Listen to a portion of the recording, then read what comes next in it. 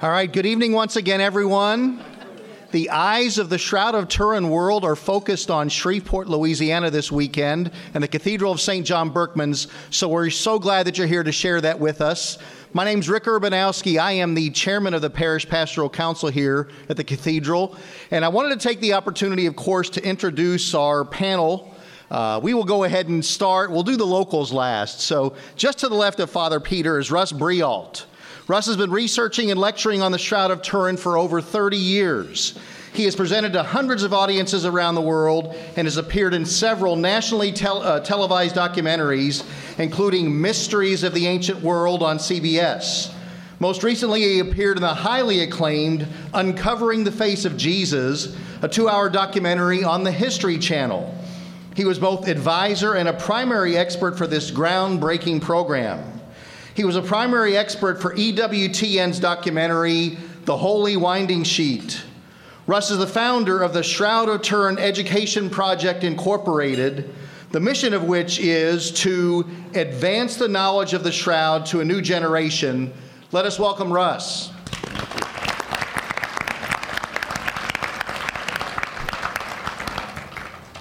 Just to the left of Dr. Cheryl, we have Barry Schwartz. Barry was the official documenting photographer for the Shroud of Turin Research Project in 1978. Today, he plays an influential role in Shroud research and education as the editor and founder of the internationally recognized Shroud of Turin website, which of course is shroud.com. It's the oldest and most extensive Shroud resource on the internet with more than 15 million visitors from over 160 countries. In 2009, he founded the Shroud of Turin Education and Research Association Incorporated, with the acronym STIRA Incorporated, which is a nonprofit 501c3 corporation to which he has donated the website and his extensive Shroud photographic collection, as well as many other important Shroud resources, in order to preserve and maintain these materials and make them available for future research and study. Let us welcome Barry. Welcome back. Thank you. Then to Barry's left, we have Dr. John Jackson. John. Dr. Jackson is a PhD in physics. In addition to conducting Shroud research, he has taught at the university level for many years. Together with his wife, Rebecca, Dr. Jackson runs the Turin Shroud Center of Colorado. In 1978, when interest in the Shroud was at its height, Dr. Jackson led a 40-person team of international scientists to Turin, where they, under the auspices of the Shroud of Turin Research Project, the acronym we like to use is STIRP, they examined the Shroud for nearly a week. No one since that time has secured such full scientific research access to the cloth. And because of that, significant amounts of different scientific data were extracted. Dr. Jackson became the primary custodian of this data, and along with his scientific colleagues in Colorado, he has continued the thrust of Shroud research. Dr. Jackson serves as the director of the Turin Shroud Center of Colorado, and with his wife, Rebecca, is the founding member of the American Confraternity of the Holy Shroud. Welcome, Dr. Jackson. Was it 40 of us on the team? I don't think it's And of course, to Dr. Jackson's left, we have Rebecca Jackson. Rebecca holds an MBA in global management, and she serves as the associate director of the Turin Shroud Center of Colorado. She's a longtime convert to Christianity from Orthodox Judaism. She runs the exhibit presentation center at the Turin Shroud Center, and she also conducts her own research into the first century Jewish aspects of the Shroud, a field of scholarship that is of great importance for establishing its authenticity. Rebecca, we are especially grateful to you for bringing John with you this evening, so let's say a warm welcome. That's very nice of you, Rebecca. I'm pleased to introduce our own Dr. Cheryl White, who is an associate professor of history at Louisiana State University at Shreveport and a presenter for the American Confraternity of the Holy Shroud. She has studied the Shroud of Turin the entirety of her academic career, with special interest in the Shroud's so-called missing years of 12,004 to 1355, including recent research in the Vatican secret archives. She has presented at the International Shroud Conferences and is a frequently requested lecturer on shroud-related topics. Dr. White co-hosts the international podcast with Father Peter Mangum titled, Who is the Man of the Shroud? She is a member of the Equestrian Order of the Holy Sepulchre of Jerusalem, which is pledged to the support of the Holy Land. We are blessed to call her a parishioner here at St. John Berkman's, where she has helped to take our faith formation to a new level. Thank you, Dr. Cheryl.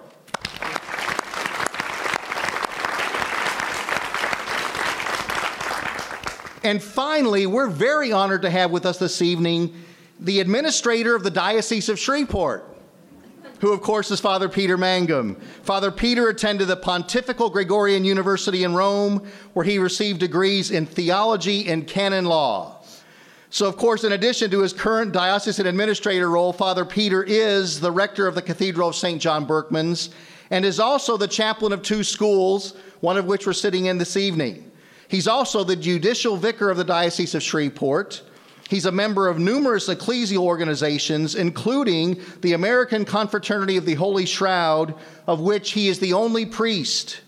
Father Mangum also belongs to the Equestrian Order of the Holy Sepulchre of Jerusalem, an 800-year-old chivalric order in which he holds the rank of Knight Commander. In April of this year, he was granted access to the Vatican secret archives for further research related to the shroud, which is the basis of a forthcoming academic paper. Father Mangum is curator of the new shroud exhibit located here at our cathedral and co-host of the international podcast series, Who is the Man of the Shroud? Father Peter's vision and passion for the shroud makes all of this special anniversary events possible, and we're fortunate to have him here as our shepherd of the cathedral. Thank you, Father Peter. Thank you.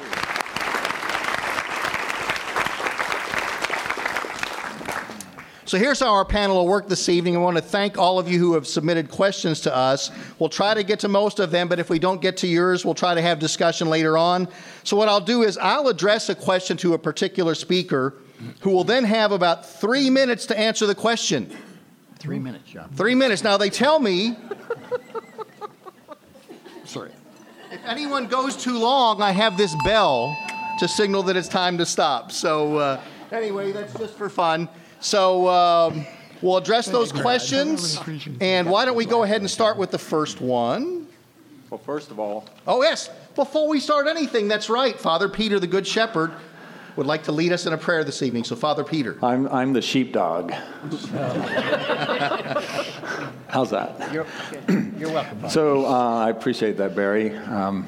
Anyhow, first of all, I was not able to be here yesterday. I was in New Orleans. Being diocesan administrator has definitely pulled me away a lot more than I wanted, but I heard it was a great presentation yesterday. Russ Briault, thank you so very much. And if you missed it, you can actually come back online and catch that talk. Plus, he has something very similar already on YouTube. So just look up his name and Shroud, and you'll find it. So I understand that there are many different people from a number of different states who are here, from Florida, from Georgia, from Indiana, from Utah, from Alaska, Texas. Am I missing a state? California? California, Georgia, and of course Colorado. 3 of our panelists live there, so thank you all for making the trip to be here. 40 years ago, right now, I mean literally today, 40 years ago today, this was the final full day in which the Shroud of Turin Research Project team had access to the shroud. They had it for 5 days, 120 hours. So right now at this time, you know, what were they doing? I mean, we can only imagine. And don't think to yourself, now, wait a minute, Father, you know, it's 6 o'clock, so add 7, so that means it's 1 o'clock in the morning, so they were all asleep. No, they didn't sleep. I mean, they had different things that they were doing. They staged everything, because if you're given complete total access for 120 hours, you're not going to lose 8 hours a day, 40 hours for that given week. So we were fortunate to be eating dinner and enjoying conversation about what was actually taking place at this point 40 years ago today. And now, 40 years later, here we are in Shreveport, Louisiana, able to celebrate this anniversary. And hopefully, at some point in the future, there will be yet another Shroud of Turin Research Project 2. I mean, we would like nothing more than that. But also, keep in mind, 40 years ago, Pope almost Saint Paul VI, remember this upcoming Sunday, he will be canonized. So he died on August 6th. I remember where I was. I was in the car with my dad right over there. We're driving from Florida. We heard the news on the radio of the station wagon coming back to Louisiana of his death. And then, of course, August 26th, then we have Pope John Paul I, who is elected, and 33 days later he dies. So in this time period between Pope John Paul I and the conclave, this was a time in which the Shroud of Turin Research Project was supposed to get started. Now, a lot of people might think, well, why didn't they just call it off, stop it? You know, there is no pope. But remember, the Shroud of Turin was under the ownership of the king, the last king of Italy, Umberto II. He doesn't die until March of 1983. So at this point, everything still was allowed to continue. The conclave is beginning at the same time that this is going on. The conclave, of course, we get Pope St. John Paul II a couple of days after the completion of this particular 5-day Shroud of Turin Research Project program. So anyways, all of that's kind of like what was going on 40 years ago at this time. So, and by the way, I was a freshman at Jesuit back then. So, I'm supposed to lead us in a prayer. Was that a way of... I just got to talking. Didn't ring the bell either. Thank you for not ringing the bell. All right, let us pray. In the name of the Father, the Son, and the Holy Spirit. Amen.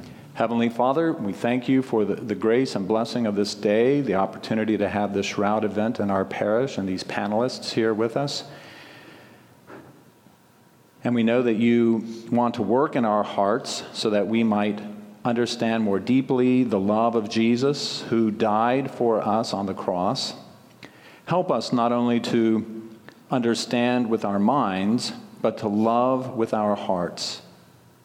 And we know that this we cannot do without the help of the Holy Spirit, so we beg you to pour out upon us today your grace so that we not be overcome or overwhelmed with fear, but let the sufferings of our Lord Jesus Christ help us to imitate more truly that which is divine love and our call to love you and love one another. And so bless the efforts of this evening and all the conversation as well. May all that we do be for your greater glory and honor. Amen. Amen. In the name of the Father, the Son, and the Holy Spirit. Amen. Amen. Now let's really get started. Here we go. Thank you, Father Peter. So our first question this evening is a two-parter. It's addressed to Dr. Jackson and to Barry Schwartz. Yeah, we get copies even, huh? Nice, nice. Okay. So the question is, when the Stirp team went to Turin in 1978, what did you expect that you were going to find? And what was the biggest surprise that you had from the results? Do you want me to go, John? Okay. I expected to find paint and go home. Serious. I was totally skeptical, had no emotional attachment to the subject matter. The biggest surprise was, I would say, in the first 15 minutes or so when they laid it out. We photographers always carry a little high-power magnifier with us. I whipped it out and started looking for paint, especially in the image areas. I would say within 15 minutes of just looking at it, I knew it couldn't be a painting. So I guess that was a big surprise because I was a total skeptic. On the other hand, my expectation was, and there's a couple of priests here, so I have to be honest, my real motivation was free trip to Italy. It's funny how things have changed in 40 years. I hope that doesn't count against my 3 minutes. No. It's one question, so. I did it in less. I think, as I hope to discuss tomorrow during our presentation of how the Stirp project developed, a lot of which many people don't know some of the background details, and maybe, I don't know, some of this you may not know either, Barry, but we knew that, or I knew that there was something very unique about the shroud in terms of its image. And this was what propelled the development of Stirrup in a very short amount of time. And so when we went over, I was open. I wasn't looking for one thing or another. What I thought is we should get the best data that we can acquire. And we had prepared ourselves as best we could to have project or data acquisition which could obtain the data that we would have to test various hypotheses. Painting, like Barry was talking about, but other ones. So it was more of a shotgun approach, and it was a trying to acquire as much data as we could get for that purpose.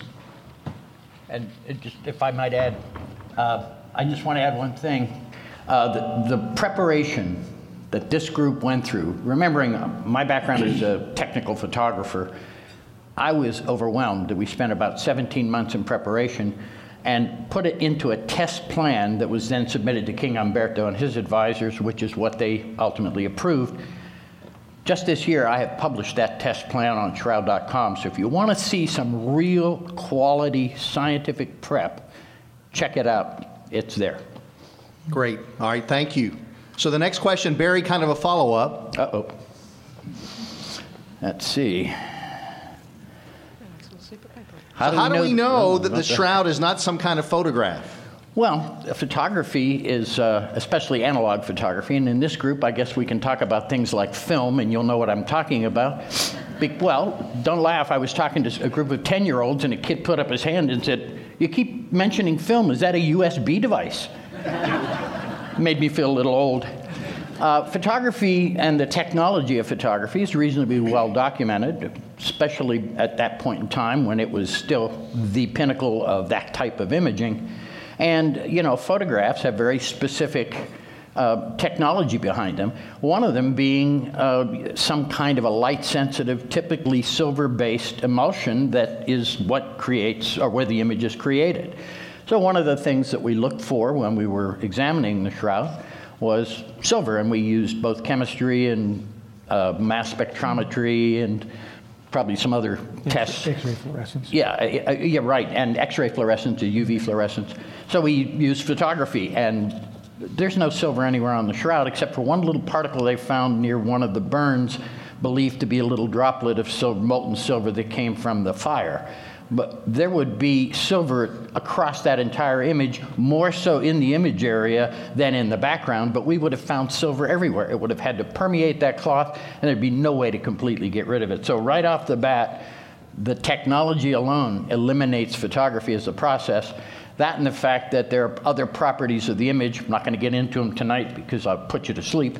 But there are other properties of the image that couldn't be created photographically. But that, in a nutshell, is the answer. I'd like to add to that, too, that the X-ray fluorescence examination of the shroud, shining X-rays onto the shroud, can cause atoms to fluoresce with a characteristic spectrum, and this is what Barry was just mentioning. The elements that we found specifically were calcium, iron, and strontium. No silver. No silver. Wow. Terrific. Okay, thank you both. All right, the next question is for Rebecca, a terrific question. Yeah. Next the question is, where are my glasses? Can you read this for me? He's going to read it. He's going to read No, I'll read it as well. So, how do the Jewish burial customs affect what we know about this cloth? Could the cloth be from a first century Jewish burial? I think so. I think it's very typical. It said in the Bible that Jesus was buried according to Jewish burial customs, and that Joseph Arimathea was what they call the Chaver Kadisha. I mean, he's the one who arranged that, and he was a distinguished member of the Jewish Israeli Sanhedrin. Definitely, at the time of Christ, burial customs of the Jews began to change. They went for more simplistic burials, clean linen cloths, of linen, no shatnez, with the legal combination of linen and wool. And you're not supposed to do that. Linen and cotton you're allowed to do, but but linen, legal combination of linen and wool within the same fabric that you're going to touch. Now people say, what if I don't touch it? It's impossible not to touch a fabric. It's impossible. But anyway, that's for another story. But anyway, some people say, well, do you know the combination of linen and wool was permitted in the temple, ancient temple of Jerusalem. And but you could legally use linen and wool, shatnez, legal and linen and wool in the same fabric for burials, because they don't know it anyway; they're dead. But but what about the people arranging the burial? They're not allowed to touch it. But anyway, so the burial customs have changed after the first century. It used to be much more ornate, to show how rich you are, things like that. And it says in Maurice Lamb's book, Dr. Lamb's book, he said that it's the true democracy is burial. So John knows it, the world now, you know it. I want a simple burial. Even though I'm Catholic to be the band, I want a simple burial in linen cloth and what they call tachrichim. Tachrichim, that means burial vestments, and I know for the case, with after my late mother died, my late mother, let me talk about my father, my late father. He was like the Ayatollah. He looked like the Blues Brothers, in the same type of hair. He looked like the Blues Brothers, But my mother, let's keep away from somebody else, was like Susan Sarandon, liberal. Now, I thought John and I were different, He's like Fred McMurray and I'm like Barbra Streisand. But anyway, they were very, very different. So my mother, unfortunately, died of cancer at a very young age. And about 3-4 years later, my father remarried. And she didn't do that much, but she had cancer for about 3-4 years and died as well. We're all older people. So my father goes to the funeral home and he sees how they prepare the tachrichim, how they prepare. And turns out he sees her in like a Scarlett O'Hara dress. She's looking like Scarlett O'Hara, the Jewish Scarlett O'Hara. And he went into tirades. If he could have stoned the funeral director, he would have. But anyway, it hasn't changed. The attitude has not changed in thousands of years. And what is? Oh, I'm going over 3 minutes. Okay, read the book. All right, our next question Thanks for Father for asking Peter. your question. So, as a Roman Catholic priest who studied the shroud, what's the most powerful aspect of it that you would want others to know? Well, for me as a priest, it is an unbelievably great evangelical tool, a tool for evangelization. You take it, and so even if there's someone who knows nothing about the crucifixion itself, now you can tell them all about the gospel, because everything that we find in the passion narratives in sacred scripture, you can find on the shroud itself. So we hear about the scourging at the pillar. You see all the scourging that would have taken place. Evident on the image itself, the crowning of the thorns, the nail wounds, the wound in the side. So everything you can teach, you can tell people, you can inspire. So those people who already know about the death of our Lord, well, they're all the more further convinced. Then you can also explain by means of this image how it is that Jesus is the only person to have suffered crucifixion and scourging and a crowning of thorns.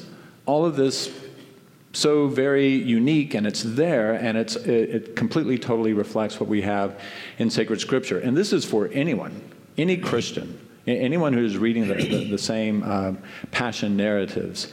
I can't help but think, in this day and age, we are all, when we text each other, some of you texting me, what do you text me? You text me images. You don't even text words anymore. We have all these emoticons, right? So Here, all of a sudden, the Lord, by means of a 14.5-foot linen strip, is giving us an image. Here is, instead of just all these words that we have in sacred scripture, here it is. Take a look. And if we really look with an open mind and open heart and combine that with what we know in sacred scripture, hopefully it affirms what we believe. Someone on the web Facebook page posed the question, do we really need this to be true in order to have faith? And if you saw my response, no. I mean, I believe that Jesus Christ suffered, died, rose from the dead, even before I knew about a Shroud of Turin. So for me and for most people here in this room, we don't need a shroud to help convince us that everything that we believe about our Lord, as we find in sacred scripture, is true. I would dare say, though, that it opens the door for a number of people who may not have faith or very strong faith to be able to say, now, wait a minute. Especially people who are at all have faith, but maybe even more so reason, because we don't think that the two are in contradiction here.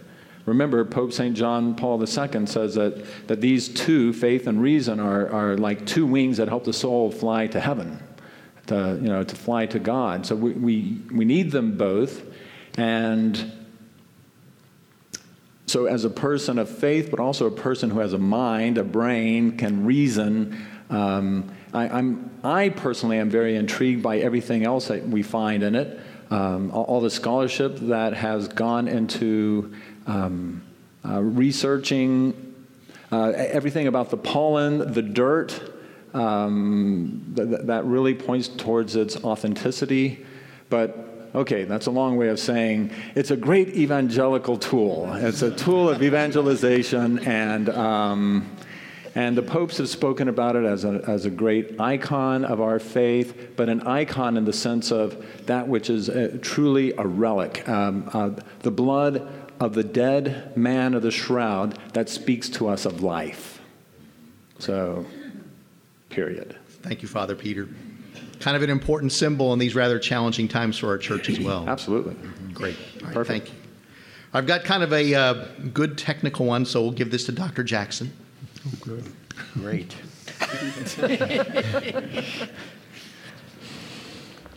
So the question is, the carbon-14 dating testing shows that the shroud can be no older than 1260. How do you answer that? Well, thanks everybody for coming. I hope you enjoyed the. No, actually, the carbon-14 is a physics test. My PhD is in physics, so this ought to be my test. And normally it would be, because I understand the principles upon which carbon-14 rests. But we have to understand that any scientific measurement, and this is a scientific measurement, is based upon certain assumptions about the test that you're going to involve this in. Now, I think of carbon-14 as a measurement. So I would like to say that it's a measurement, and measurement of what? It's measurement of two types of carbon. There's actually three, but two types of carbon that are found in the sample. These are called isotopes. It's like if you want to think of ice cream, you might have strawberry ice cream and vanilla ice cream. They're different flavors, but they're both ice cream. Carbon-14 and carbon-12 are chemically carbon, but they are isotopically different flavors, if you will, of carbon. One form, carbon-14, goes away because it's radioactive. It has too many neutrons in it. So what, and carbon-12 is stable. So what you want to do is measure the ratio of carbon-14 to carbon-12, and if you know, or if you think you know what that ratio was initially in the sample, then as time goes on, that ratio changes. We know how fast it changes, and bingo, The calculation is something that you could give to a high school student, and they could actually come up with the measurement or the interpretation. Of the result. The dating part of this is the interpretation that you give to that ratio.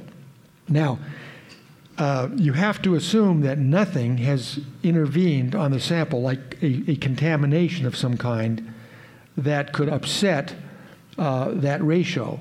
Because if that happens, then you apply your dating equation and you're going to get the wrong result. We say in science, garbage in, garbage out. In the case of carbon-14,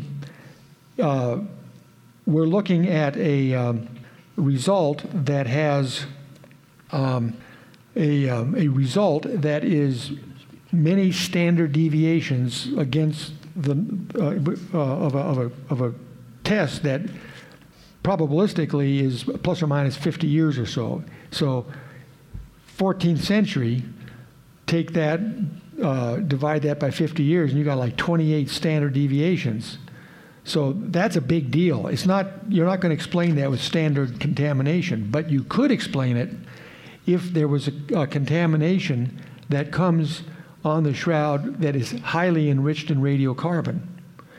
And it turns out that that thing that we're interested in, and then I'll finish and let somebody else have another question, but we're very interested in carbon monoxide because it's known by different scientists, physicists, published data that carbon monoxide is naturally highly enriched in radiocarbon, and that's something that's in the air. The shroud has been exposed to the air, and if that carbon from carbon monoxide, if there's a pathway, whether it's physical, chemical, or even biological, to get into the shroud as a contaminant, at the 2% level, you can make a first century shroud look like 14th century. And I have to emphasize that carbon monoxide is really heavily enriched to make that happen at the 2% contamination level. And we think that's a very attractive thing to look at. We are looking at that theoretically, and we want to look at it experimentally. Of course, we need some funding to help us accomplish that kind of research, but that's where our mind is. But that's not the only solution here that we have to it. I could talk more about it, but I think we should let others have their turn too. Could I add something to that real quickly? There's plenty of historical evidence showing that the shroud existed well before 1260. So that's the simple answer, because I'm not a physicist. John is. But the simple answer is no, there's plenty of data that shows this cloth existed well before 1260.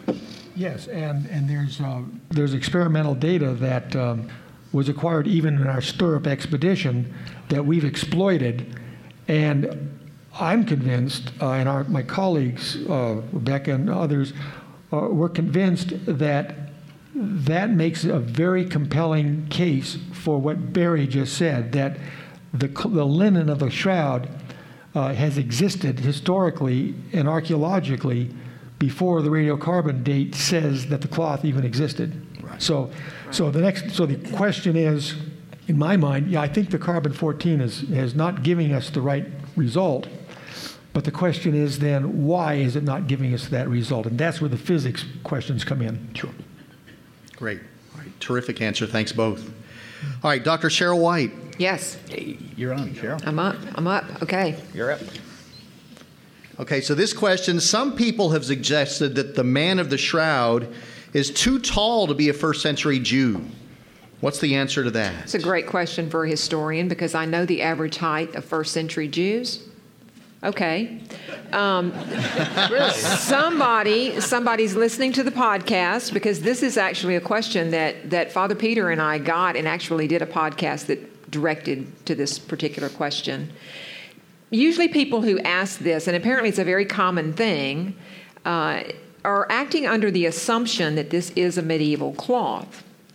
That's usually sort of, I think, the perspective that one brings to this question, because we know it enters the undisputed, documented historical record in 1355. So if we want to suggest that somehow the man of the shroud at 5 foot 10 inches tall is too tall to be a first century Jew, we're making some assumptions, like we know the average height of a first century Jew.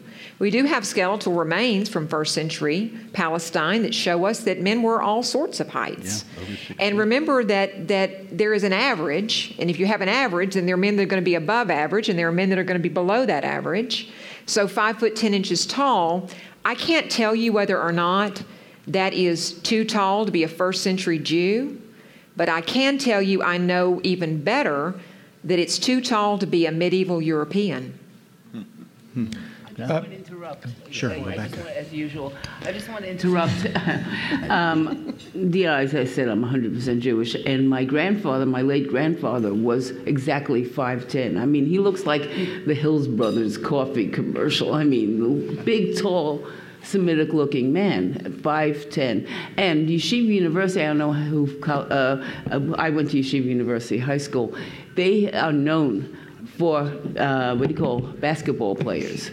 They are tall. They are tall. Now, how is that? Because the Jews, and that's part of what I'll talk about tomorrow, are very mixed with black Africans who went after them during the Sinai, from Egypt. So they are tall. You don't see that many short blacks. But anyway, so the Jews are very mixed with blacks, so that rubbed off. So Jews are, all the Semitic people are the tallest people. I stopped growing. I'm almost 5'7". I stopped growing at the age of 12, and I'm 5'7". So, and this is both in men and women. By the way, I tried out for my basketball team. I didn't make it. Okay. I could give you I can offer one piece of data, first century. There was an archaeological dig of about 10 skeletons in a mass grave. Right. This is first century. From the skeletal analyses, what I remember, the range, you're talking about a range. Right, an average. That it varied from about 5'2.5" to 5'11.5", is I think the 5'11.5" I remember for sure. The lower one is about in that range, 5'2.5", 5'3". And so the man of the shroud, from measurements, my canonical number has always been 5'10.5". So he, according to that statistical sample set from that archaeological dig, the man of the shroud would have been on the tall side, as you said. Right. But not unreasonably tall, because there was one person 1 inch taller than them. Right. I would think that the disciples who wrote the Gospels, had Jesus been of an extraordinary height, would have probably made note of that somewhere. And we have no description, which implies, at least in my mind, that he wasn't anything too tall or too short. Right. And I will go back and reiterate something that I said about medieval Europe, because that's a field I'm much more familiar with. And I can tell you that we know a lot more about medieval European remains, skeletal remains that have been excavated in archaeological digs at battlefields across Europe. And the average height of the medieval European is going to be lower than an ancient Jew, a first century Jew. So, as I said, I believe it far more likely that this man would be an ancient Jew over a medieval European. He is too tall to be a medieval European of 1355. And there was an anthropometric study done by a few researchers, Manuela Marinelli and Giulio Fanti, where they took the measurements of the shroud and compared them to the anthropological tables that anthropologists use for determining race and culture. Amazingly, they determined the man of the shroud is Semitic. What a surprise. Russ, how about one for you? So, Russ, the forensic evidence on the shroud points to crucifixion. Do we know that that is the cause of death? I think it's pretty clear for anyone who was here last night that you have a pattern of bloodstains on the shroud, that some occurred prior to death, such as the scourging, the crown of thorns, nail wounds in the wrist and the feet. But then there is the wound in the side, which scripturally we know occurred after death, And in that blood stain on the shroud, it shows the clear separation of blood and blood serum. That's only going to happen if the blood is no longer circulating. So there would be, because once the blood is no longer circulating, the red blood cells separate from the clear plasma, and so when the spear came in, out flowed blood, and what John said appeared to be like water, but was probably actually blood serum or blood plasma. So that was clearly post-mortem blood flow. So I don't think there's any question that the crucifixion was the cause of death. Great. Good. Very good. All right, Barry, a question for you. So the question, how do you answer the critics who say that the image can be recreated by other methods that were available in the Middle Ages? Real simple answer, show me one. I have looked at every attempt to duplicate the image on the shroud for 40 years. You can make something that looks like the shroud. After all, my photographs are all over the planet, so you can use those as a basis. Carlos Kelly did. And you can make something that looks like the shroud. But remember what our team did?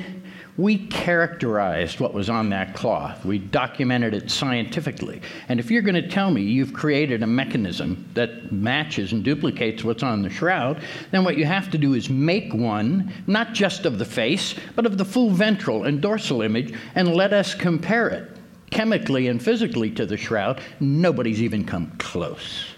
So the answer is, you can make any claim you want to, but the scientific evidence says nobody's ever come close. Can I make another comment to that, just to add to what Barry says? I've been impressed that after estimating over 2,000 talks on the shroud, I have not had anybody in any audience come up and say, "Oh yeah, we have an image of our great-grandfather on a bed sheet," or something of that nature.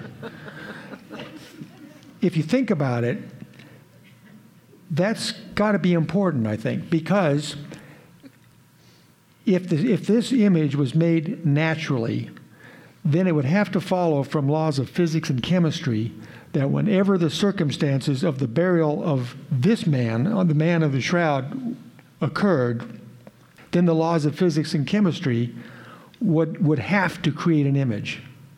That would not be optional. And when you think about all the shroud burials, I mean, Rebecca can tell you a lot about that. It's also not in the Jewish world either. There's also the Islamic world that does it too. So, and nobody is ever saying that there's an image like the shroud or even, I mean, something that you could call an image formed. And as I say, nobody's ever brought that to my knowledge. So it's not that we've gone out and done tests or studies on looking for burial images. But I don't think that's too bad a thing, because every one of you have your own experiences. And I would dare say that nobody here is going to be able to say, "Oh yeah, we have in our family or our knowledge an image like the shroud formed by somebody else." I've just, after 2,000 talks, that's the way I've seen it. So something must be behind this image. Well, there's another point also, is that typically when a shroud is wrapped around the body decays the shroud, which is also organic decays. So we don't have any intact shrouds. You've got to remember that this man was separated from that piece of cloth in about 36 hours. So, in a sense, maybe there's some other natural images formed, but we'll never know that, because when somebody's buried, both the body and the shroud will decay. So we don't have any evidence that there's ever been any images. So I'm not excluding it as a possibility, but it's a very slim one, I think. Great. Bravo. So Dr. Jackson, kind of a follow-up. So the question is, why are there no side images visible on the shroud? Well, how many hours do we have here on this to answer this question? 3 minutes. 3 minutes. 3 minutes. Yeah, that's what I was afraid of. That's something that is important. Now, I spent in the 1980s about 2 years of my life worrying about this question, and there were some things about the shroud image that we have to understand. That it's true there are no side images. There's also no images between the two heads, the frontal and dorsal either. There's a water stain in there, but don't confuse that with an image. Now, we have, and Russ, I think you brought this up yesterday, but you have a blood flow coming on the forearm. It goes down, and then it is explained by coming off and pooling at the bottom of the arm, so that when the cloth rolls out, you can see that end of that blood. Now, what's interesting in this question is that if you look where that blood clot is on the shroud that comes off, there's no image there. That is a place where you know there should have been a side image formed, because the blood clot, to get that blood transferred to the cloth, at least at that location, had to be in contact with the body. Yet there's no body image there. So there really is a strong argument that if the cloth is in contact with the body on the sides, no image will be formed. I've thought about that a lot, and I think that the image mapping is from the information mapping from the body to the cloth is in a vertical direction. Therefore, on the sides, that mapping would be parallel. So according to that rule of thumb, there would be no image formed. But why should it be vertical? And so I worried about that some more for another several years after that. And I think that gravity is an integral part of making this image for that reason. That in other words, if you had the man of the shroud wrapped in the shroud in the space station, the ISS, where there's no gravity, everything else being the same, I don't think the shroud image would have been formed. Gravity was integrally a part of this, because gravity gives us the verticality. I mean, how does the image formation mechanism know which way it has to act with this verticality? Gravity can do that for you. So I think gravity has to be part of that. And I don't know, I could offer my hypothesis, but if you want, but. Well, I was going to say that this is, I'm violating protocol here, but by asking you a follow-up question. But could you explain real quickly to people what you believe the hypothesis is about the materially transparent body? Okay. Well, my logic is, and you can see this on our website. Our website is kind of like Barry's, but not. It's a little bit longer than his because he got there first. Shroudofturin.com. He's shrouded.com. It was available Well, yeah, in 1995. Well, anyway, we're happy with shroudofturin.com too, Gary. I want you to know. But the hypothesis that I think can explain this, and there's a paper that argues this whole thing. It's on that website. You can read it for yourself. Data files. You just go to data files and you can read it. It's there. You can download it. And you see the scientific logic. But the logic was what I just said. So I think trying to involve gravity, that I finally brought myself to think that I have to give a radical idea for image formation. And it took me a number of years before I even suggested it to myself, because there were some problems I had with it. But anyway, the idea is the cloth is around the body. The body becomes radiant with light, volumetrically, surface and inside. Meanwhile, the cloth that's above it, the top part of the cloth, then is able to, for some reason, due to a transparent mechanical transparency of this body in conjunction with the radiation, it's able to fall vertically downwards under gravity. There's your gravity. And then the cloth settles through this radiant body. And what we call an image on the shroud, then in my mind, according to that hypothesis, is It's basically a time integration at each point on the cloth of the interaction, the local interaction of the cloth to the local radiation that it encounters during this event. And I think that this is very, very quick. It wasn't, like snapping your fingers, but I think otherwise you'd have pressure problems with the atmosphere. But I think it's something that by the time the image fell about almost 4 centimeters, because that's the fall off of the shroud correlation function with image intensity and cloth body distance, this event was over. And so that's what I think. Thank Cool. you. Thank Great. you. Great. Thanks to you both. So, sure, go ahead. I'd just like to ask you your hypothesis that you're talking about. Are you saying then that the body was laid flat on its back? Yes. I think the body was laid flat on its back, and it was just wrapped the way the shroud arranges itself, and it's easy to show that in that condition, the blood contact regions and the intense parts or the natural parts of where the cloth would contact the body are the most intense parts of the images as well. All that is easy to do. If I had our model that was made from a CRT scan of a real person in the attitude of the shroud, it's easy to show that, and you can put the cloth on it in 20 seconds, and it's easy to show that. But that is what I'm saying. Okay. Good. Thank you. All right, one more follow-up. Wouldn't there be a differential between the ventral and dorsal because of the increased heat generated by gamma radiation reflecting from the surface that the body was lying on? Yeah, I never said this is gamma radiation, first of all, and number two, I never said it was heat either. Right. But it was. But pardon me. Some sort of energy, which is the energy is going to be trapped below, and it's going to be reflecting from the surface that the body is lying. So there should be some effect to, you can see a difference between the dorsal and the ventral.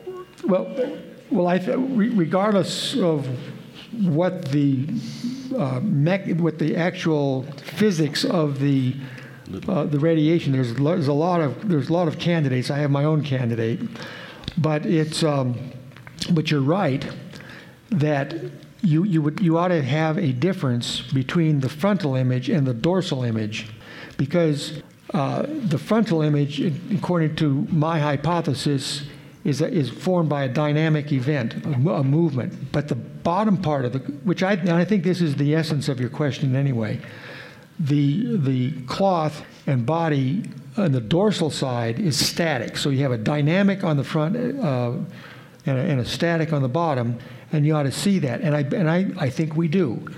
The frontal image has a demonstrable 3D correlation with image intensity and cloth body distance. But on the dorsal side, I think we can argue that it's more like a direct contact image. The dorsal image does not have this 3D correlation that the front image has, which I think actually speaks to the probable or possible validity of this hypothesis that I'm suggesting. Okay, thank you. Got a few more questions here. Everybody will be at the parish hall after we're done with the panel discussion. So, okay. Russ, I've got one here that was prepared especially for you. Just for me. It's a good forensic question, and it asks, what future forensic evidence would you like to be able to add to your CSI Jerusalem talk that we don't know with certainty yet? That's a good question. I kind of dovetailing on what John was talking about, one of the pieces of research that has come out in the past 6-7 years, there was experiments done in Europe using an ultraviolet excimer laser, determining that a 40 nanosecond burst on a UV laser achieves the very same depth and coloration that we see on the shroud.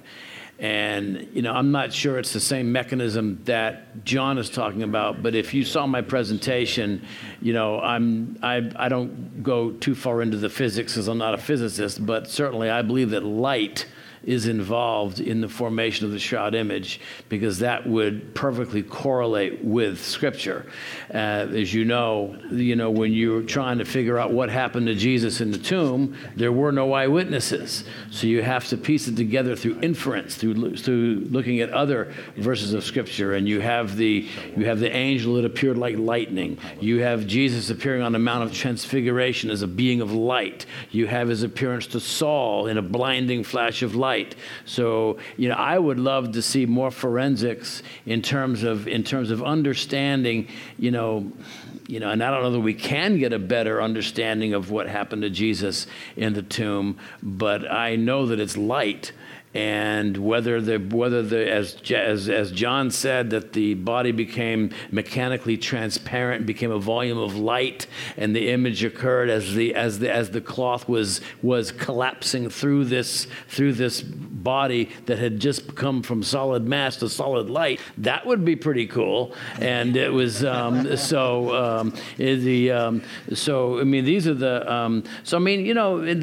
the past 50 years, what we focused on is not just the medical forensics, but also the forensics as what caused this image, and could it be the resurrection itself? And I'm not sure that we'll get there, but I'm sure we can get closer with more modern scientific applications. Absolutely. Good. The light of truth, right? Yeah. All right. Thanks. I'd like to say one thing here. Yeah, I think when you're just following up on a couple things that Russ said, that the hypothesis that I'm proposing is a radical idea, obviously. But the idea of the resurrection, which is what Christianity has been saying to the world for 2,000 years, is a radical idea too. So if the shroud is the authentic burial cloth of Jesus, from a Christian point of view, it's got to be the resurrection cloth as well.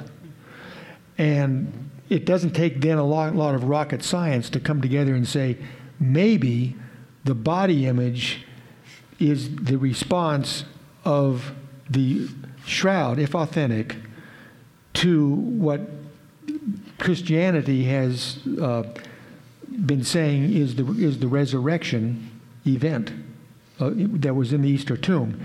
The other thing I wanted to say was about these laser experiments.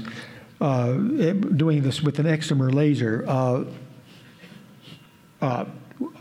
We did experiments of excimer lasers on cloth about 25 years ago using an excimer krypton fluoride laser. These things have, as you point out, very short pulses on the order of nanoseconds. That's a billionth of a second.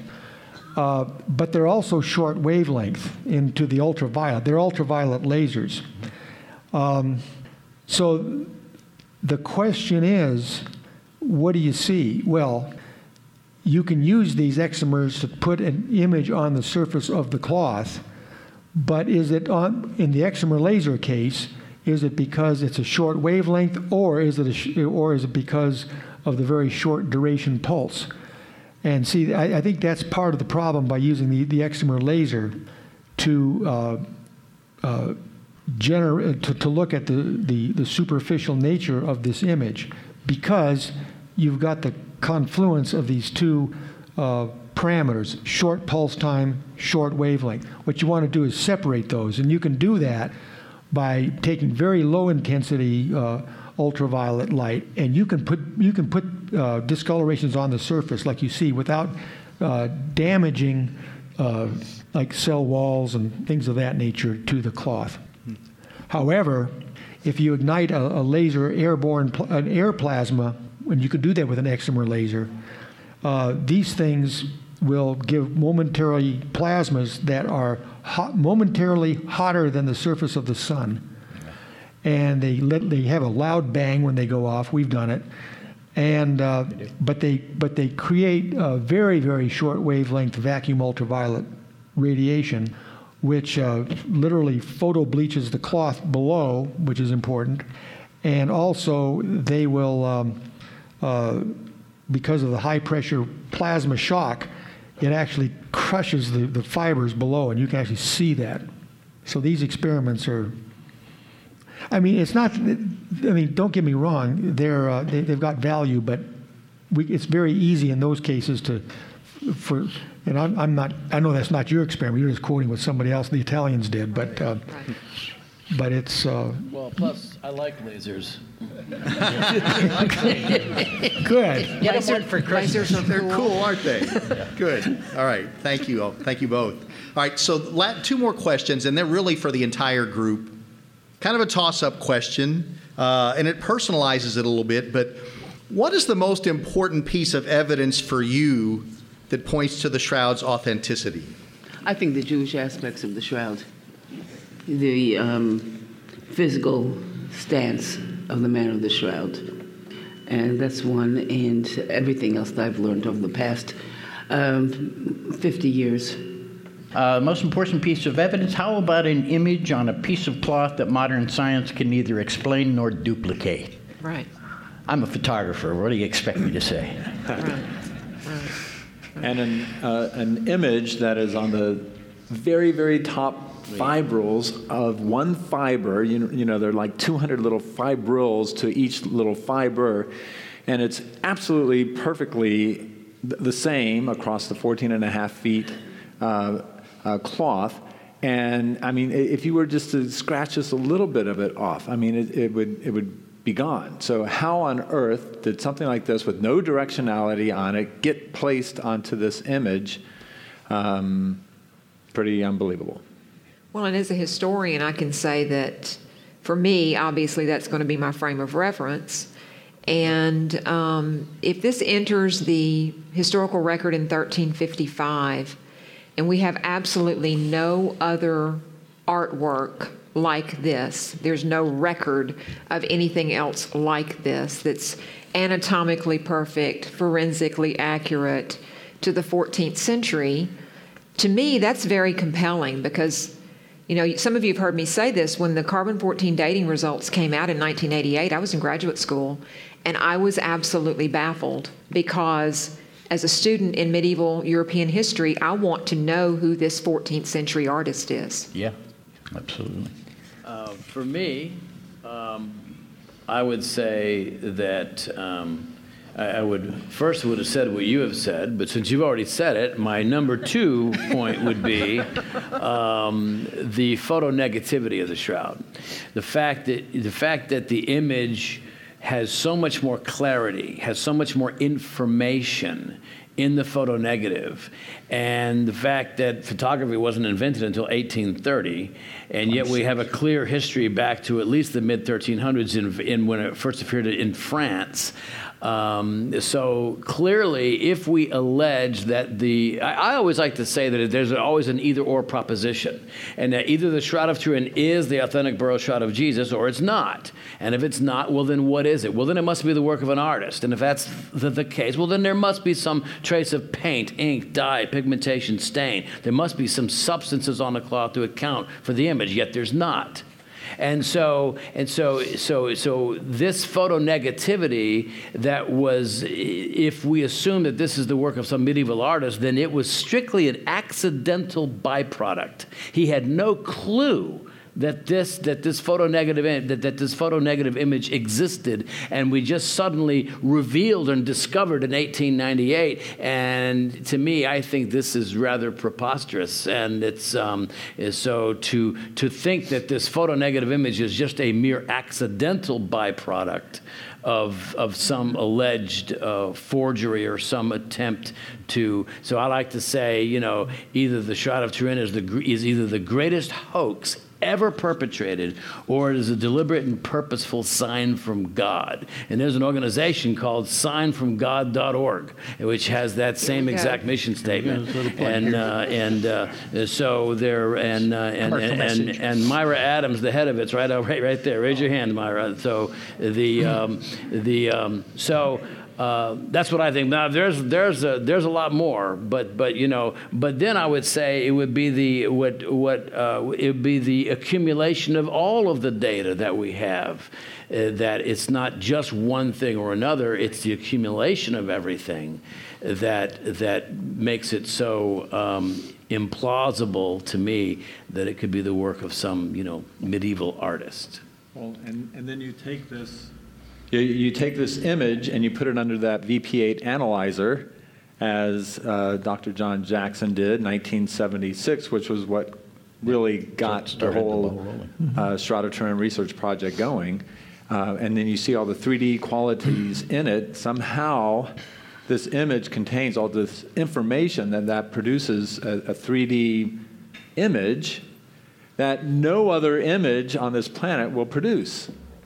So that's another pretty unbelievable. I just want to sort of share something that's sort of on this topic, but a little maybe off. I've been doing this for 40 years. Most of you know I'm Jewish, so I didn't have a horse in this race. I didn't have an emotional attachment. Obviously, I was skeptical. And I've, for years, have been lecturing and talking to people. Everybody looks to the shroud to answer our questions. And I've come to believe that the shroud isn't there to answer our questions, but to make us ask the questions. Yes. Yeah, I would also add, to build off of what Barry just said, to me, the objects of the material world, objects of the physical world, artifacts, historical artifacts, always give up their mysteries. I mean, you put enough scrutiny to something and you're going to get to the answer. And this is the exact opposite of that. The more scrutiny and the more this is subjected to investigation, the more questions we have, which clearly to me points to not a natural origin, but a supernatural one, philosophically. And that's how you have to look at it. I'd like to share one more comment. Sure, Russ. That, I lecture, as Barry does, in John and Rebecca, to churches of all denominations, and in particular, my evangelical friends might say, well, God wouldn't do it this way. It has to be by faith and not by sight. And I'm saying, or as we were talking in the car earlier, someone might say that I don't need the shroud for my faith. And my response is, that's great. That's great that you don't need the shroud for your faith, but that doesn't mean it wasn't meant for somebody else. And I believe that, you know the old expression that you can lead a horse to water, but you can't make him drink? I believe that the shroud leads you right up to the water's edge, but it's not a replacement for faith. It's not a substitute, because at the end of the day, we don't have the DNA of Jesus to make a match. We can't prove it absolutely that this is in fact the burial shroud of Jesus. So it's never going to be a replacement for faith. But I think the shroud takes you right up to the water's edge. And it's up to you as to whether you're going to drink, dip down and drink that water for yourself, or take that step of faith. And that's what I think the shroud is all about. That's why I think it exists. That's why I think we have it. Amen. Amen. Beautiful.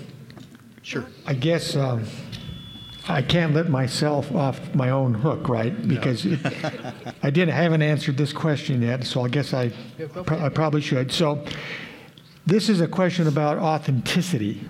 The shroud's authenticity. Well, obviously, authenticity means the authentic burial cloth of Jesus. Now, how do we actually handle that? Now, we should ask ourselves, how do we know about Jesus at all?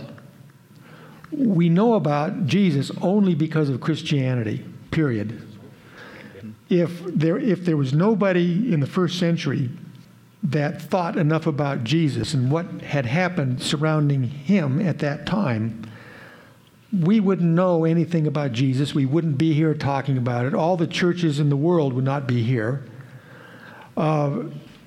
It's Christianity that has told us about that Jesus even existed. Otherwise, he'd go down as an unnamed person amongst the many other thousands, tens of thousands, maybe hundreds of thousands of poor souls who died the way he did, by crucifixion. So that's the first point. So I guess what I would do to answer this question is then you've got to look into Christianity. all too often, many people try to stand outside of Christianity and try to answer these questions. And I think that's illogical because of what I just said. So what you have to do is you have to be willing to venture inside of Christianity and see what did Christianity think about Jesus, and moreover, is there anything that Christianity has passed on to us in its scriptures, its liturgies, its religious art, whatever, that can help us analyze or evaluate the shroud. And that's where my mind has been going for the last X number of years, because I think that's the way you have to do it. So what I think is we should look at what Christianity has given to us about Jesus. And remember, there's no radiocarbon date on Christianity the last time I checked. So we have our scriptures. And remember, what Christianity's purpose isn't to give us scientific information about Jesus. Its purpose is to give us that which is necessary for our salvation. And it's not going to tell you, for example, we talked about how tall is Jesus. Well, the scriptures don't tell us that. There's nothing in scripture that tells how tall Jesus is. It doesn't even tell us whether he had a beard, long hair, but somehow we know that. Now, we also have something that's very intriguing to me, and this is also with my wife Rebecca, that we have our liturgy. Now, I'm talking from the point of view as a Roman Catholic, but all these other liturgical rites throughout the world, Orthodox rites, the Eastern rites, they all have something in common when they celebrate the equivalent of the Mass, or Divine Liturgy as it's called in the East. They celebrate, and they have to celebrate this on a liturgical cloth, which is understood in all these different traditions as the burial cloth of Jesus. And that's what we're talking about, right? So why is this? And so Rebecca and I, before we were married almost 26 years ago, we started asking ourselves that question. And Rebecca says, well, you know, realizing that the Mass is based upon the tradition of the Passover and i.e. the Last Supper, then realizing that, Rebecca says, well, the Jews also have to celebrate Passover on a cloth. It has to be there because, if I can say what she would say, is that it's there as a buffer between leavening and non-leavening. It's got to be there. So now we have commonalities here between Judaism, Christianity, and the celebration of the Last Supper, which we, as a Catholic, which we are, is the Mass. But it's being celebrated liturgically and symbolically on the burial cloth of Jesus. Why is that? And the other part of it bothered us was, if the Mass is to be both a memory of the passion, death of our Lord and the resurrection, on one hand, it's also is understood liturgically, and you can easily demonstrate this. It's also a memory of the Last Supper. But think about it. Why does the Church universally have a mandatory requirement to celebrate a memory of the Last Supper on a burial cloth? Just think about that. At the time of the Last Supper, there was no such thing as a burial cloth of Jesus, because that's going to happen in the future. So why did the early church, which apparently gives us this tradition of this cloth, feel it was okay to put these two together, and these two traditions together? And Rebecca and I proposed a hypothesis, another hypothesis, that if the answer that could explain that is because that early church, it thought that, and knew that this cloth upon which they had to have been celebrating the initial Eucharists, they understood that this was not only the burial cloth of Jesus, but it was also a tablecloth, a Passover tablecloth of the Last Supper. and therefore they didn't have any problem giving us both two dual traditions on one cloth. There's not dual tradition in two cloths, it's dual traditions in one cloth. And therefore we propose the idea, the hypothesis, it's a hypothesis, that the Shroud of Turin, before it was the burial cloth of Jesus, had been used the night before as a Passover tablecloth of the Last Supper, which makes a lot of sense when you look at the ornate herringbone twill pattern, which is not representative of any burial cloths that are extant from Israel. So to me, that's seeing correlations like this that come unexpectedly, but yet I think dovetail is, for me, when compares to what Christianity gives us, is my most important evidence for authenticity, which I believe in. Thanks to all of you. I think you'll agree it's a superstar panel, right? Yeah. Dare I say a supernatural panel?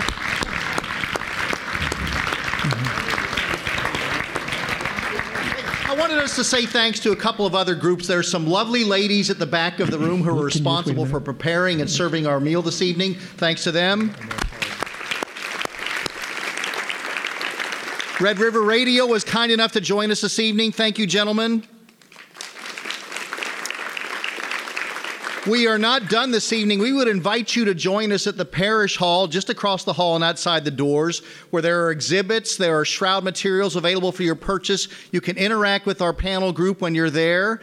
And our great weekend is not done. Don't forget that tomorrow morning at 9 a.m. we have the talk from Dr. John and Rebecca Jackson. It begins at 9 a.m. in that very Parish Hall. And finally, if you enjoy talks like this, presentations like this, you'll have an opportunity to donate to that. We thank you for your generosity. May God bless you all and keep you safe in your travels. On to the Parish Hall.